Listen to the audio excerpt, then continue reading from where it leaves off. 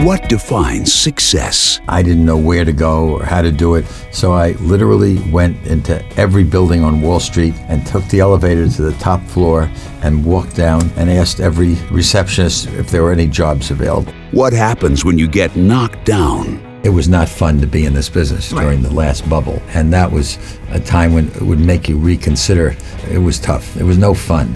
What makes some people radiate? Paying meticulous attention to detail and not thinking anything is too small, that it's not worth attention.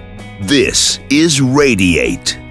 Hi, everyone, and welcome to Radiate, the show where we interview some of the world's most successful people to find out how they worked their way to the top. This week, Alan Patricof, one of the early pioneers of the venture capital and private equity industries. He founded Apax Partners in 1977 and has been involved in the development of several major companies like America Online, Office Depot, Apple Computer, and he also served as founder and chairman of the board for New York Magazine. In this conversation, he shares his life experience in the venture capital world and some extremely useful advice for budding entrepreneurs like you. So here we go with the original venture capitalist, Alan Patricof. Enjoy.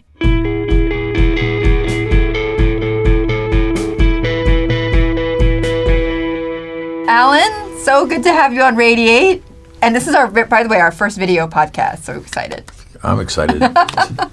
Actually, you were requested, some of our listeners, we had put out the survey that said, who would you like to hear from? Whose career would you like to hear about? And your name was on top of the list. So our listeners... On the top? That's pretty impressive. Yes. Listeners, they wanted to know more about your career. So let's start off with this. If you could describe your career, in a few sentences, how would you describe it? I guess I would say I made the right moves at the right time, and I was at the right desks. By that I mean, when I got my first job, it was total luck. It's hard to believe, but the way you got a job in 1955, before you were born, is that there were no headhunters, there were no recruiters. I went to Ohio State. No one was came out to Ohio State to find some young, aspiring young man. Right. I had been offered a job at National Bank of Detroit and Caterpillar Tractor, and decided instead to come back in New York and try to get in the investment business. And I didn't know where to go or how to do it. So what I did is literally went into every building on Wall Street and walked from building to building and took the elevator to the top floor and walked down through the back stairways and asked every receptionist if there were any jobs available. So you literally pounded the pavement then. Exactly. It's the only way I knew how to do it. There was no other way. And I was lucky. I can't remember what building it was, but the building I did get a job in was at the top floor. So for that building, I didn't have to go the whole way. All right. So you were lucky in that respect. Yeah. And you were lucky in many respects. I mean, one of the things that I find so remarkable about your career is that, like you said, you were in the right place at the right time in many aspects. But like very early on, you kind of got this sense, right, that building companies was going to be a big thing, and that this venture world, right, this world of venture investing was going to be big. I mean, you're considered one of the key people who's built this whole venture capital world. Yeah, but that's true to some degree, I guess. But you're missing a little bit of space because I started out in 1955, and I started in the venture world full-time in 1970, although I backed my first private company in 1964 while I was doing something else. But What company was that? It was a company called Datascope Corporation, which was in the medical electronics business. And so you're saying I'm missing 20 years here about 15. It. Okay. 15. And the fact is that where I meant the right desk at the right time is that I worked for my first job. And remember, I went to Ohio State, and I had no specific background. I didn't go to business school, and I got hired by a very, very well-groomed Yaley from Greenwich, Connecticut, and it was very unlikely that he would have hired a young bachelor from Ohio State, and it was the right place to be. It was an amazing investment counseling firm, and then I got hired by an amazing man, a Frenchman, who ran a development capital firm, which was the first inkling of venture. It was called Development Capital, but it was building grand projects around the world. And then I got hired to run management, a family's money, not my family. Right. Definitely not at the time. Definitely not my family. And I managed them for many years. And then eventually, while I was there, that was when I started a couple of companies with their money, making some investments. And that's what got me triggered into saying, this is an interesting area. It was much more exciting to be involved with private companies that you could identify with, feel some sense of authorship, as opposed to buying and selling International Paper and IBM and General Motors, where there was kind of an anonymous type of activity. And that's what got me to eventually do this in 1970. Well, what is it like when you're building a company? What does it feel like? Well, I don't think we can take credit for building companies. I mean, entrepreneurs build companies. Maybe we're the entrepreneur's entrepreneur. We back entrepreneurs, and our job is to stay out of the way, pick the right people. But let's say New York Magazine, though. Yes. I mean, you basically founded the magazine, right? I did that in 1966. Right. Before I had started what was then Alan Petrikov Associates in 1970. And that was one of the 2 or 3 investments I made with the family whose money I was managing, with their money, and as a private investment. I became chairman of the board, and I helped shape that business. But the editor was the key person who subsequently died, but he had the vision and put the team together. And you wanted to support that? Yes, and I think that's what the best thing a venture capitalist can do. Actually, I say this today, currently, what I believe our major function as a firm today is helping young companies get access to people who can give them business, because that's the hardest thing for a young company, is to get to see the right people who can actually use their service or their product. Well, your network is so wide, right? I mean, that's partly what they're tapping into. That's part of it, and of the people I have with me. But venture capital, very often people say the value added, they claim this, quote, we're a value added firm, or a value added approach, which means, helping them get bank loans or helping them hire people, all of which are important, or some being on the audit committee, the compensation committee, organizing, getting lawyers, accountants. Yes. I feel the most important thing we can do is get them in to see someone who can possibly give them business. Why do you like doing this?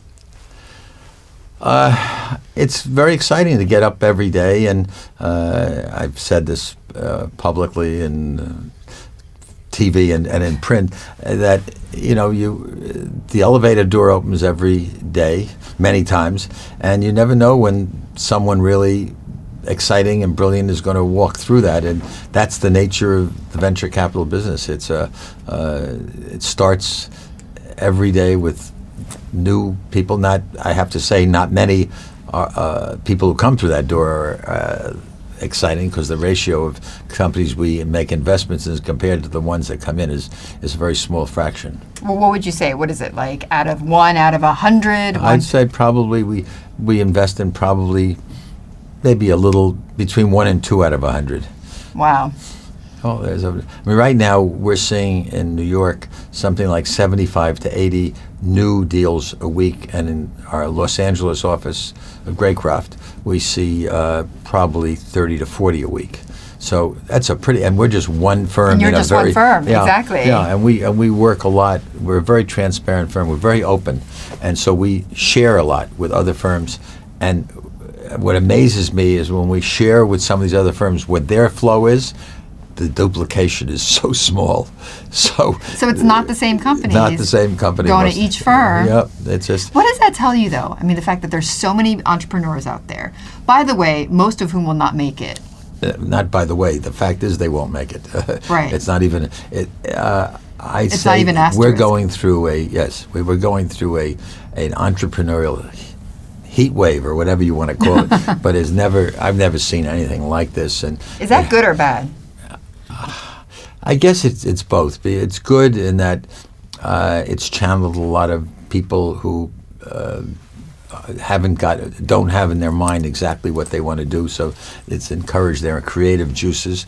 It's bad in the sense that there's going to be a very high failure rate, not just that we do 1 or 2 out of 100, but out of that 100, 20 or 30 may get financed by somebody out there. Yeah. And the ratio of companies that can get subsequent financing is small. There just isn't enough money around to take care of all these startups. When you think of the workspaces that are being created, shared spaces, which are happening all over the country. I mean, in New York, there must be 20, 30, 40 shared where we have some built entire buildings where the floor is just 100 desks of people starting companies.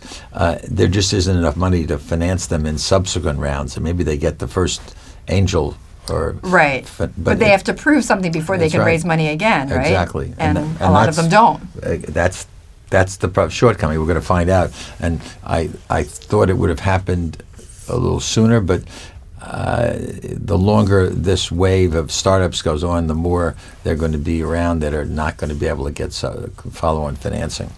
So let's move a little bit away from talking about the industry, because you talk about that all the time. Let's talk about you. Okay, so part of the conversations we've been having with people on this podcast is we want to talk about people's careers and their ups and downs. So have you had any downs in your career? Well, I'd say my downs have been mostly in making bad investments or turning down good investments that I should have invested in. Like what? Starbucks was probably my greatest error, and that I understand why I made the mistake, and I try not to do it again, but it's very hard. Why did you turn down Starbucks? I was very parochial. I lived in New York City, and this was when I had Alan Patrikoff Associates, which became Apax. Right. It was during, I'm not sure, I think we were still called Alan Patrikoff Associates, and it came out of an office we had in Silicon Valley at the time. And it was someone who was a decathlon runner, swimmer, whatever, from Seattle who worked for us, who was a kind of thinky, touchy-feely, into Esalen, and he came up with this new coffee shop that was being developed in Seattle. And I said, are you crazy? I mean, we've got coffee shops in New York. We got 2 on every single block. They're just called luncheonettes or coffee shops. Right. What in the world do we need another coffee shop? Why do we need another one? Yeah. And I think I didn't understand the culture and what Starbucks was really about. It wasn't a coffee shop. It was really a way of life. And, it's a culture. Yeah. Right. And I didn't get it. And a lot of things we suffer from is thinking that since we have it in New York or it won't work in New York, that it won't work some other place. And that's a discipline we keep trying to improve. So how do you try to get out of it? Just try to be conscious of it. And now you can't get out of it. Just make sure the next thing comes along and you don't think it's in New York. Make sure you try to do more research. Think about the other place it may have started or where it is succeeding. I think Starbucks had 2 or 3, maybe a half dozen stores at the time. Right. Now we were the original investors in Office Depot, which at that time was a new trend in wholesale office supplies, and it was being started in Florida. But somehow we caught that. Maybe there weren't office stores on every block, so right. it seemed like that was a good way to go. foreign concept in New York City. Yeah, it seemed to be conscious, and it worked out very well for the time we were involved, certainly. So for you, your mistakes are more investing mistakes then, that you didn't catch that trend or the new innovation. So you really... Well, I'll go back a second. There was a period of time when it's investing again. We had a fairly large emphasis in biotechnology in the early 80s, and like a lot of other people, but that's an investing error again. Right. But, very capital intensive, very long lead time business. Now, look how waves go. Right now, in the last year or 2, biotech has probably been the hottest area you could possibly be in. So you were early. Yeah, you're a few decades early. Yeah, and it conditioned my thinking and our thinking so that we didn't want to be back in biotech again. Right. So we missed this cycle. The cycle finally worked out. But think about it. From 1980 to 2015 is a long time. Right. No, that is. I guess if you stuck with it, you would have eventually gotten You'd be dead, out. frankly. You couldn't have afforded all the losses that took place during that time. So you really can't think, though, Alan, of like low moments in your career, like what, like how? Well, if I'll reach for a career, listen, I've been lucky, and I work hard, but I've been lucky. But I can say that one of probably my most depressing moments was when I was raising my first institutional fund. And I had raised, I think it was $25 million, which was all the money. I couldn't imagine. I'd never seen anything like that. My first fund was $2.5 million. And we had an investment commitment from a name no one's probably heard of today, Saucony Mobile, which then became Mobil, which then became Exxon. Wow. So I had a commitment of, I can't remember, $3.5 Why did $5 they million. invest? That's interesting. Lots of companies, and the pension Okay. fund, the pension fund. Oh, okay. Yeah, and they had invested. And 2 days before we were closing, the man who had committed it decided to change his mind, which is something you don't do very often. It's not. It's just not done in commitments.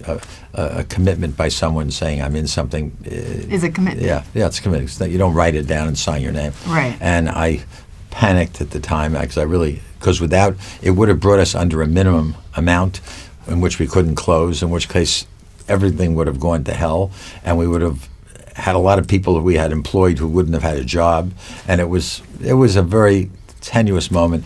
And I reached out. I think of who did I know on the board of Mobil at the time, which was a public company, and I finally found Alan Greenspan, who I was at those days was a friend of. I haven't seen him in many years, and I called him up and asked was there anything he could possibly do, and they resurrected enough of the commitment to get us over the minimum $20 million hurdle. But those 3 days were pretty awful days, and I'm sure other people have gone through those. Well, I hear that from entrepreneurs. I hear that from venture capital. Yeah, exactly. It's never closed till it's closed. Exactly. It's never closed until the money's in the bank. That's exactly it. Right. Yeah, exactly.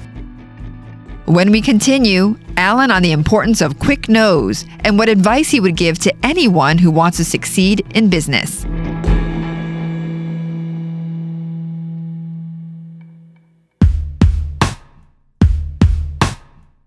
This episode of Radiate is brought to you by FreshBooks. If you're an entrepreneur or you have a business on the side, you need to know about FreshBooks.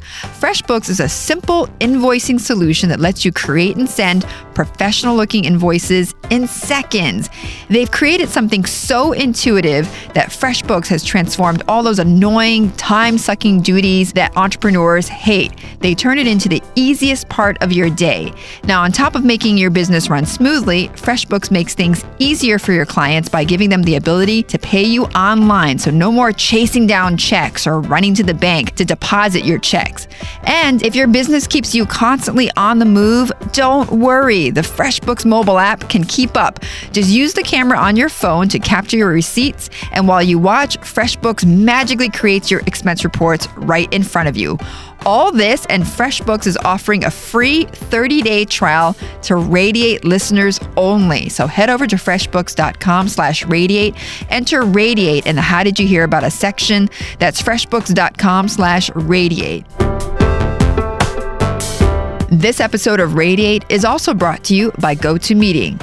Think about all the time, money, and hassle it takes to hold a meeting. You can do something else. You can meet your clients and coworkers online with GoToMeeting.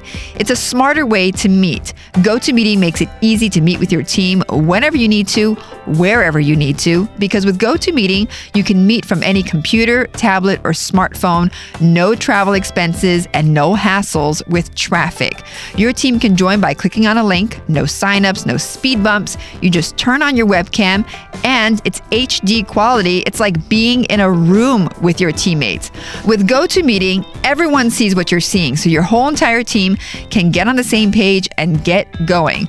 So head to GoToMeeting today, try it for free for 30 days, nothing to lose.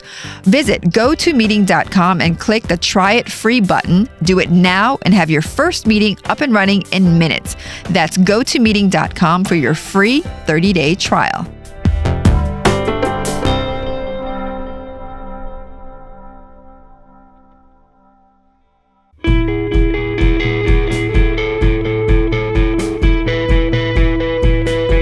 Things I've known about you, I've known you for many, many years, mostly in a business sense, right, when you come on our show.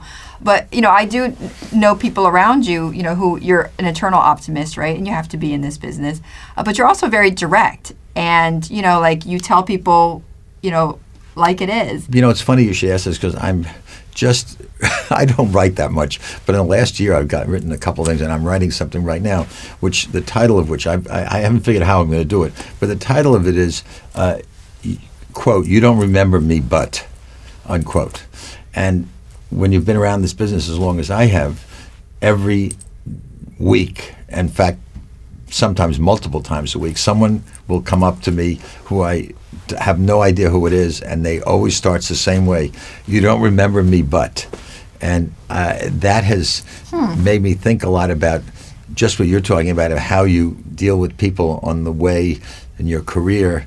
There's a subtlety, particularly in a business like ours, of spending so much time turning down those other 98 people. Yes. That how you turn it down, and how you handle people, and how you answer their emails, and how you answer their letters, and how you answer their telephone calls. People don't forget. I will guarantee you. You don't remember me, but in 1972, I brought it. Believe me, X deal to you. Yep. Or you interviewed me for a job, and now he's president of a company someplace. And I may have turned him down. I probably turned him down. So how do you turn down? How do you turn down pitches, and how do you turn down people? Oh, you can't. I mean, it's not like there's a secret. I think it's a style of how you try. You try hard. No one can be perfect. But as I say, every time someone says that to me, my heart pounds, because you don't know what they're going to say. Because they very could say, you don't remember me, but I brought this and you screwed me on something. I mean, that's what you don't know. Right. And I'm sure that this video, this conversation, if I ever write this thing, it will evoke somebody out there who's going to get even with it, who's going to get me. But so far, I'm doing pretty well. And I obviously, like, for example, I return every phone call within 24 hours and probably the same day. Okay. I try to write notes to people.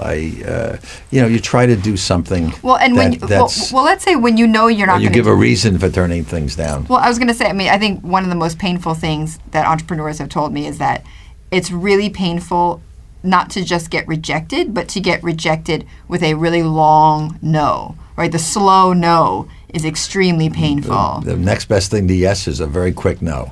Right, exactly, and right? And is that what you try to do? I say that many, many times. And so saying no is So you try to do that right away? Yeah, and also I keep telling everybody in my office, anybody in this business, when someone brings a deal to you, you've got to keep remembering, you say, how can anyone do something? This is so crazy. Or there are 25 other people like this, or something you're thinking that's so, you got to remember that to this person, that is the most important thing in the whole world. They're not there as a joke. They're not there just to say, I'm going to take a rocket ship to the moon. If they say they're going to take a rocket ship to the moon, they really believe they are. And it's really, they take it very seriously. And if you treat them like they're crazy or they're stupid, it's no different than you said something bad about their natural son or daughter. It's exactly the same. You've insulted their baby, and be careful. So if you keep reminding yourself of that, it helps you. And sometimes you forget, but you got to try hard. What makes you want to invest? Like when you hear someone pitch to you, like what makes you want to invest? Well, I think first and foremost, it's always the people. I mean, I'm sure you've heard it 100 times, but it's true. I mean, I have, yeah. And how someone projects, and how I do think there's a certain value in someone who can convey their message clearly and can motivate not only fellow employees or partners, but also their investors. And I mean, we've learned that one of the best indicators of not always, but a very good indicator is when someone's starting something or building something, and they attract, and they're doing something in an area similar to what they did before, and that they attract people who worked with them before. That is a good indicator. Sign. It's a very good indicator, as opposed to someone who comes in who's in a new area and hiring people from all different parts of the world and assembling them. That risk profile is very, very high. But I can't say you always are successful, but remember, the people who are joining him, that's the most important thing. Yeah. The people who are joining him worked with them before, say, this person is a leader, I'm willing to put my trolley car on behind them, and I'm not going to vote with my money. I'm voting with my career. Yeah. I'm willing to take a chance on this person. So that's a good, interesting indicator. That is, actually. And I hear that all the time, that the people above all, the people, not only the person who's running this company, but the person being able to attract other people, like that is extremely important when you talk about building a successful business. So it seems like you've got everything. Why do you continue to work, Alan? I mean, why not just enjoy the riches of your labor? I never even considered it, frankly. When I left Apax and gave it to the partners, they wanted to run a retirement party. I said, "You're crazy. I mean, I'm not retiring. I just am going to the next chapter." How old were you at the time? I started in 2006 as well, 10 years ago. Okay. So I was 71, which was So you were pretty 71 late. at the time? Yeah. And You're 81? Yeah. You do not look 81. I hope I don't expect. I'm going to live another 25 years, so I hope you can say that again in 10 years. What is your secret? Seriously. I really do not look 81. Going to work every day early in the morning, staying late, and getting excited by opportunities and having a positive attitude, just like you said before. So you knew you were never going to retire? Were you one of these people, No, you just knew you never were going to? No, I didn't. Honest, that would not be fair. I knew I would stay as long as I was excited by the business. I mean, I have to say in the late 80s and early 90s, late 90s and early 2000s, it was not fun to be in this business during the last bubble. And that was a time when it would make you reconsider whether, what we were going through really, it was tough. It was no fun. And this time, I think there's a lot more rationality in the business, and I don't think we're going to see. But if we went through something like that, though, would you leave? Would you say, "I forget it. I'm done"? I don't know. I haven't even thought about it at the moment. I don't foresee it in the near future. As long as we stay disciplined to what we're doing, and I'm fairly optimistic that we're going to have. We've had a pretty good record for the last 10 years, and I think we'll have a good record going forward. And I left behind the firm Apax, which has done, I'd say, remarkably well without me even. Which is actually a good sign. Yeah. Right? Yeah, I mean, it is. Good transition. And in Greycraft, I've brought in 2 partners early on as founders, co-founders, and now added 2 other partners, and then we just made a new woman, another second woman partner. So we're ahead of the curve on that. I've always had women partners. I was probably the first person to bring a woman into this business. So before we go, Alan, other entrepreneurs or other people who are coming up in this world, right? And they look at you and they look at what a great career that you've created for yourself. What are some of the key pieces of advice? And this is where I always tell people, like, let's forget the follow your passion, work hard. Like, I really want to hear something really concrete that listeners can take away. Like, what are like some of the key pieces of advice that really helped you along the way, or that you would give someone to really be successful? One thing that I find is endemic in business and in the venture capital industry is paying meticulous attention to detail and not thinking anything is too small that it's not worth attention. I'll give you as an example. I try to do transactions and attach warrants. Warrants have no value at the time, but if you have value, if you had warrants in a lot of companies we've seen, they would have enormous value down the road. It's a small thing.